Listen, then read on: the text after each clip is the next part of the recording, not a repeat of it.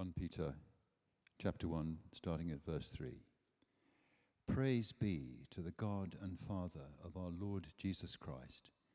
In his great mercy he has given us new birth into a living hope through the resurrection of Jesus Christ from the dead, and into an inheritance that can never perish, spoil, or fade, kept in heaven for you, who are shielded by God's power until the coming of the salvation that is ready to be revealed in the last time. In this you greatly rejoice, though now for a little while you may have had to suffer grief in all kinds of trials. These have come so that your faith, of greater worth than gold, which perishes even though refined by fire, may be proved genuine and may result in praise and glory and honor when Jesus Christ is revealed. Though you have not seen him, you love him. And even though you do not see him now, you believe in him and are filled with an inexpressible and glorious joy, for you are receiving the goal of your faith, the salvation of your souls. This is the word of the Lord.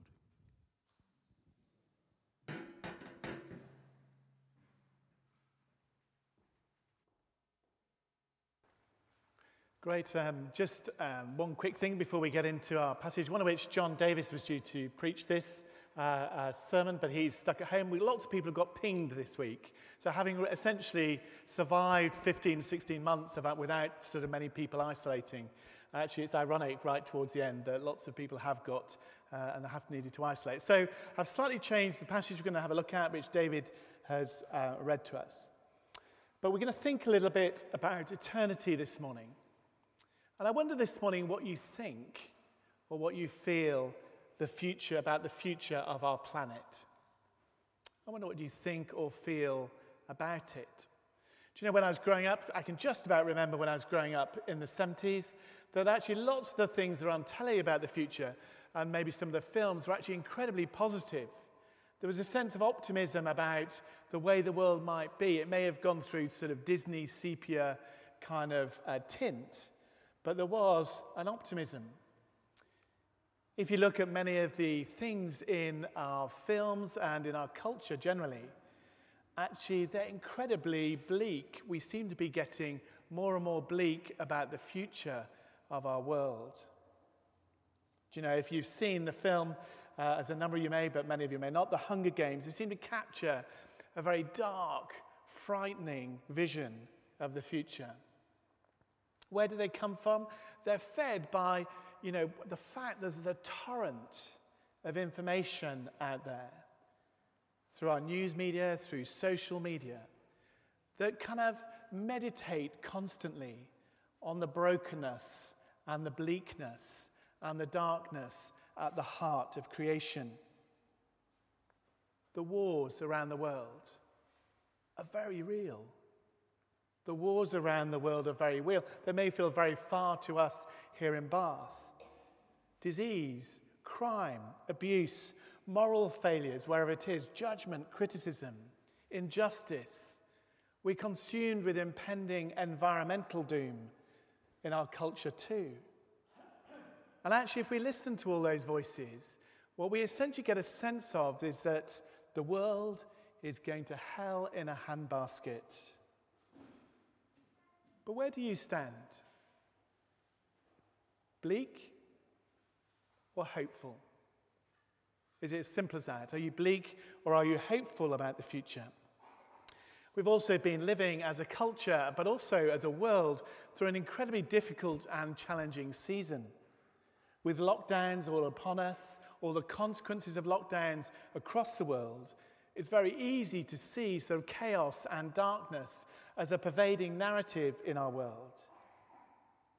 Yet in that darkness, we've also seen incredible acts of self-sacrifice, of kindness, of generosity by many of the businesses, with the health workers and public workers, but also within the church too.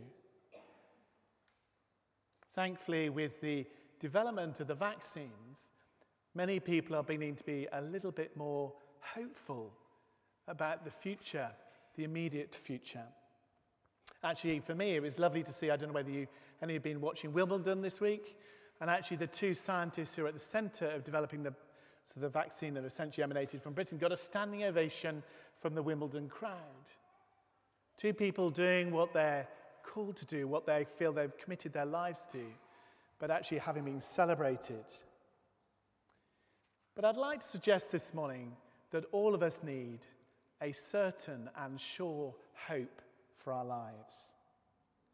Not just a hope that pretends the darkness isn't there, but a hope that lifts us from the darkness. And 1 Peter is a fabulous place to go for trying to make sense of hope amid suffering and amidst darkness too. Peter is telling the recipients of this letter, but also it's a message for us today, that if you're going to thrive, if you're going to get through this world well, that actually you're going to get through suffering that is going to hit us. You're going to have to hold on and find living hope. Verse 3, that is essentially the one we're going to look at, but it's an amazing passage. Praise be to the God and Father of our Lord Jesus Christ.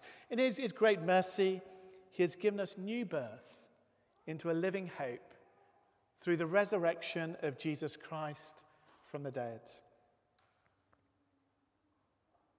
I think one of the things that the coronavirus pandemic has brought to the surface in our culture is that we don't really have a way of dealing with death very well.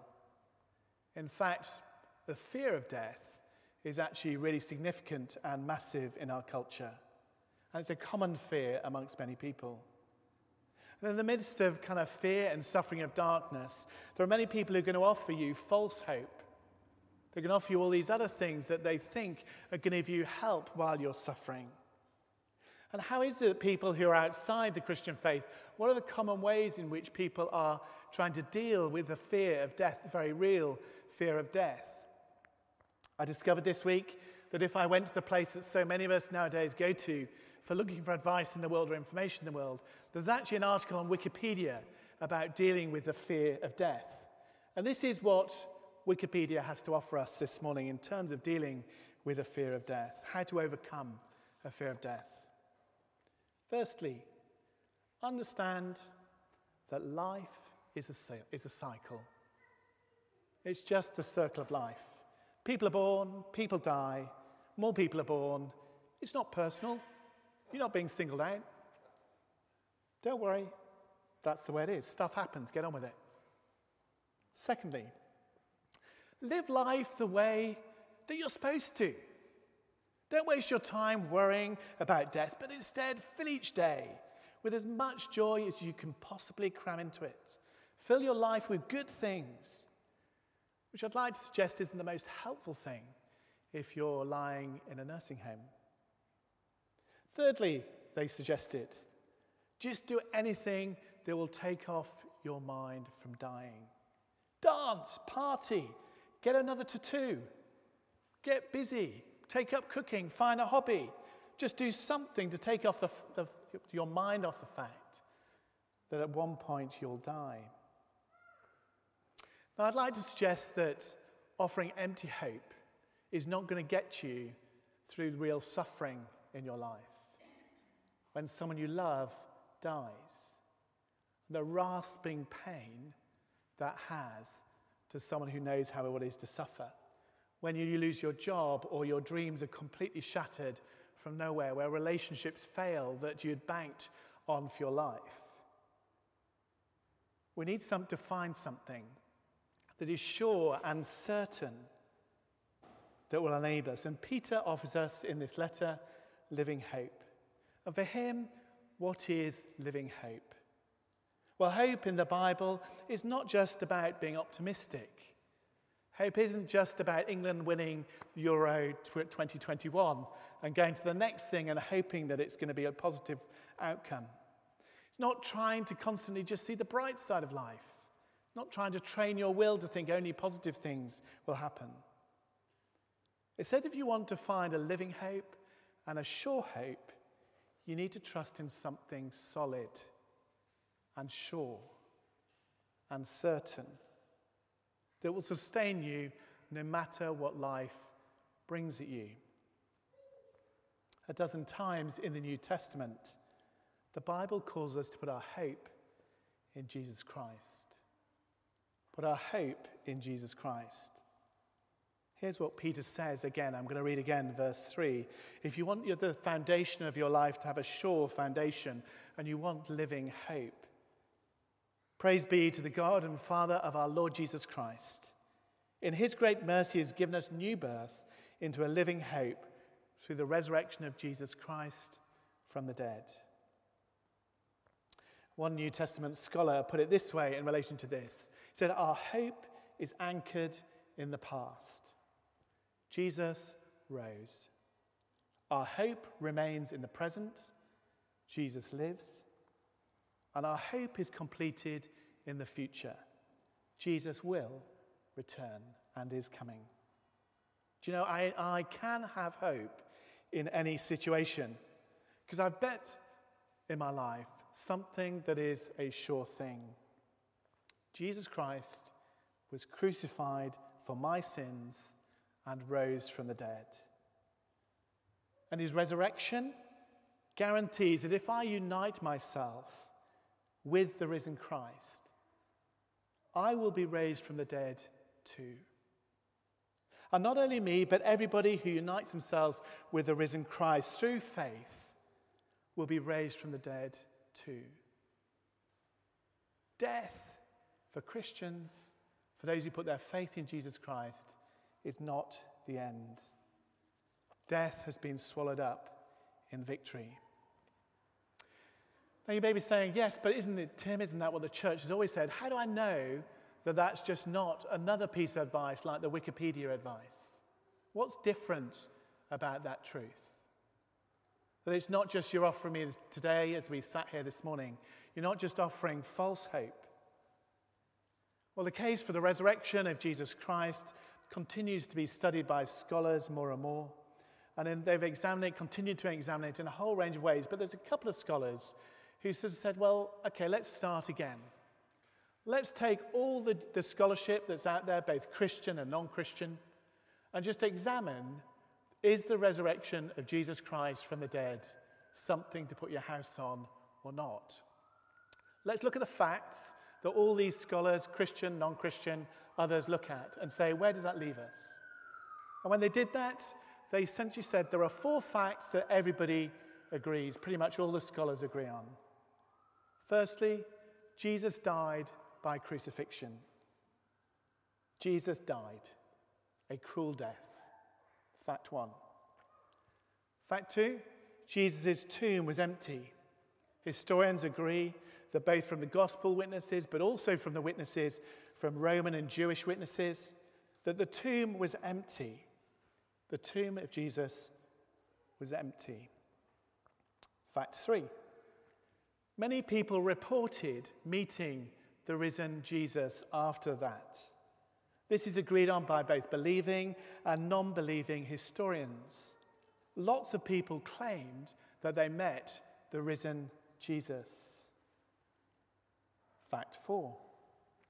The early church grew explosively after Jesus was crucified. Now, it's really important to remember there are lots of people at that time claiming to be the Messiah. It wasn't uncommon in the first century. But what didn't happen is that those out of that grew all sorts of things.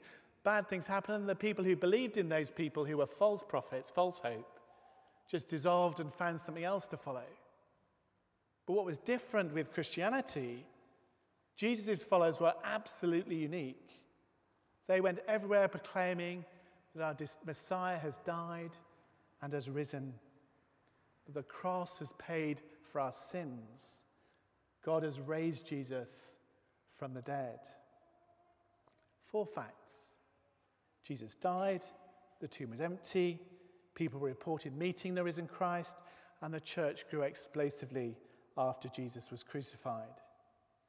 And even just taking the 4 bits of information that most people agree with, the argument, simply put, is saying the most likely interpretation of those 4 facts from anybody was that actually Jesus did rise from the dead. And it's something this morning that we can pin our hope on. In the midst of a pandemic, in the midst of all the difficulties of this world, the resurrection from the dead of Jesus Christ. And Christian hope, living hope, is a sure hope, but it's also a realistic hope. And in many ways, that's why I've turned to 1 Peter for that. Peter is not a preacher of a prosperity gospel that's saying, just believe in Jesus and everything will be fine. Peter is saying whether you're rich or poor, whatever background you come from, whatever circumstances that you've been through in your life, at some point, it's a truth that suffering will hit your world, will come into your world. Christian hope is a realistic hope in the midst of a world where suffering is a reality. Christians look at the world realistically. We look at the unpleasantness as alongside the beauty, squarely in the eyes, and recognize it for what it is, but we say, nevertheless, because of all that brokenness, that's not the defining story.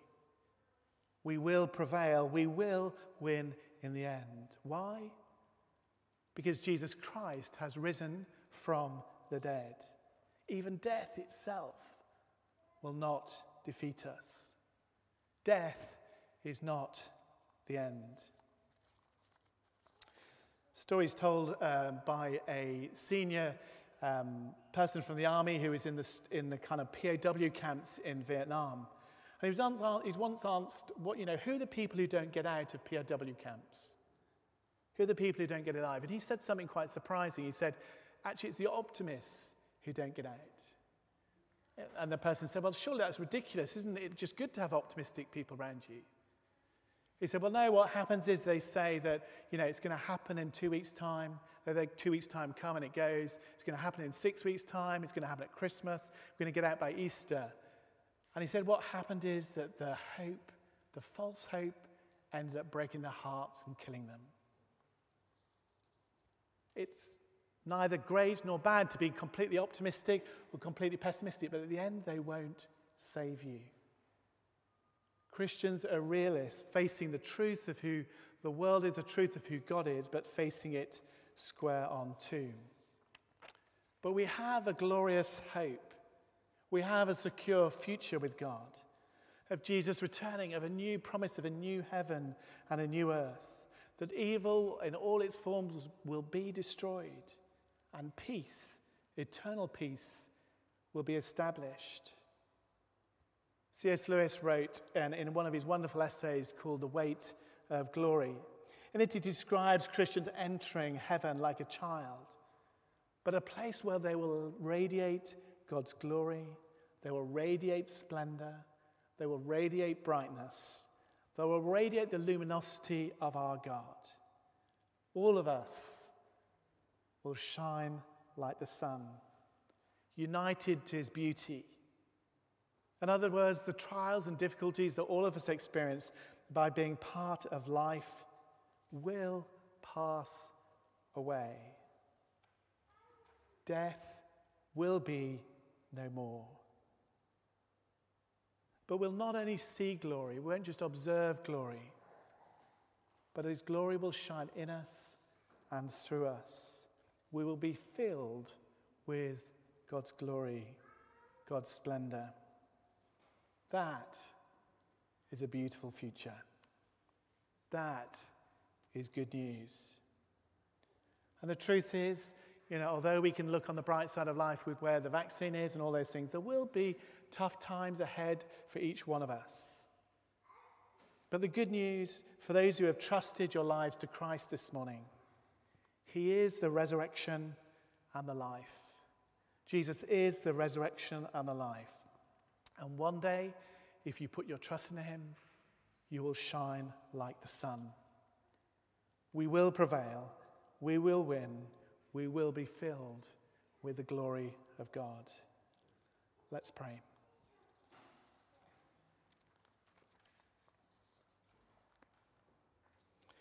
Heavenly Father, I want to pray this morning, particularly for anybody this morning who knows that deep down that they're struggling, They're finding it difficult to keep going and believing the truth of your resurrection. They know in their heads, but they're finding it hard to keep following.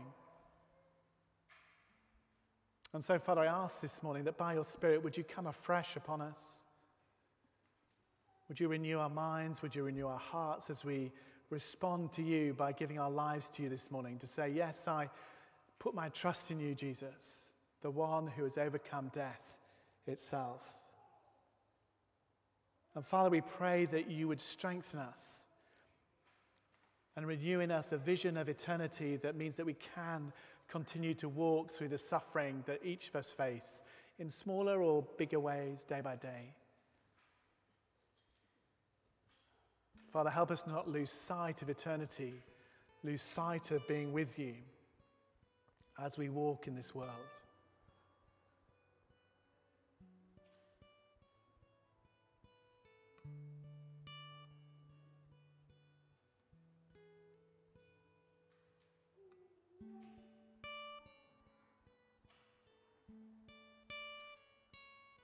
Father, would you help us this morning?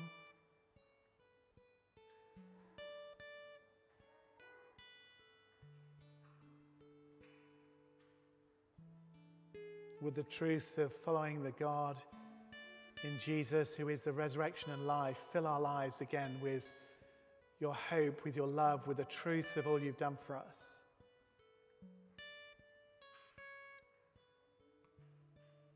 And Father, would we simply offer our lives to you, back to you in return?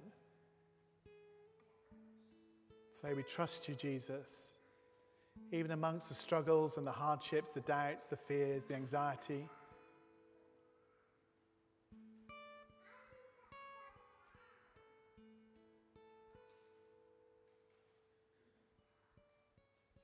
Would you renew us afresh by your Spirit? Would you empower us to live for you this coming week?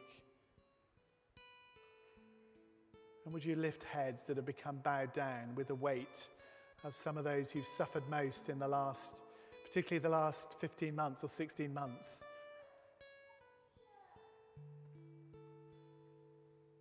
Would your beauty come afresh to people who are completely weighed down?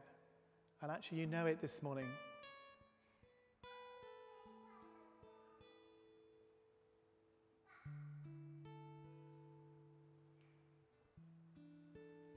Thank you for your compassion. Thank you for your love for us that comes to us even in our weakness and vulnerability. But would you lead us too, in Jesus' name? Amen.